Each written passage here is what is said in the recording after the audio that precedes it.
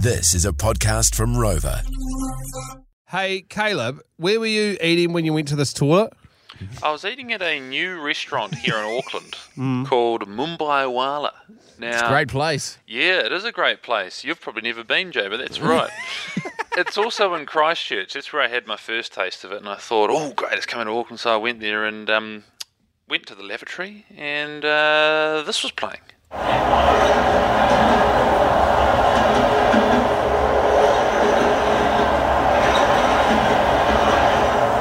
I was trying to figure out what it actually was. I was trying to figure out what that sound was. It sounded like there's like a tumble dryer going in the background, but it's actually to simulate you being, I'm assuming, on the Darjeeling Limited Express train. Precisely. That's exactly it. It's, a whole lot of train noises on repeat, and it was causing a frenzy. Like, I came out and someone goes to me, "Did you just hear that train noise?" And I said, "Yeah, man." And he goes, the one down the end, the disabled one, that's loud as." And I was like, I was just like, this is the weirdest thing on a toilet. But What? did it help? Nah. Why do you think they did it, Caleb?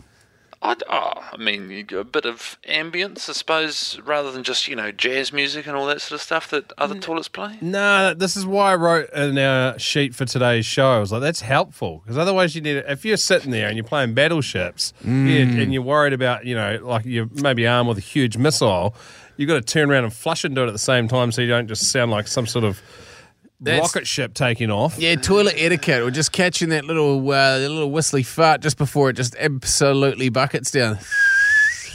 Yeah, I reckon it's just a masking agent, so you don't need to feel stressed out. Going, Yeah, that's true. Yeah, if you're doing ship break. Anyway, that's what I reckon they do it. It is a great restaurant. Don't ask them for Indian hot. Stitched up my kids. They burnt their mouths. Couldn't eat for the rest of the meal.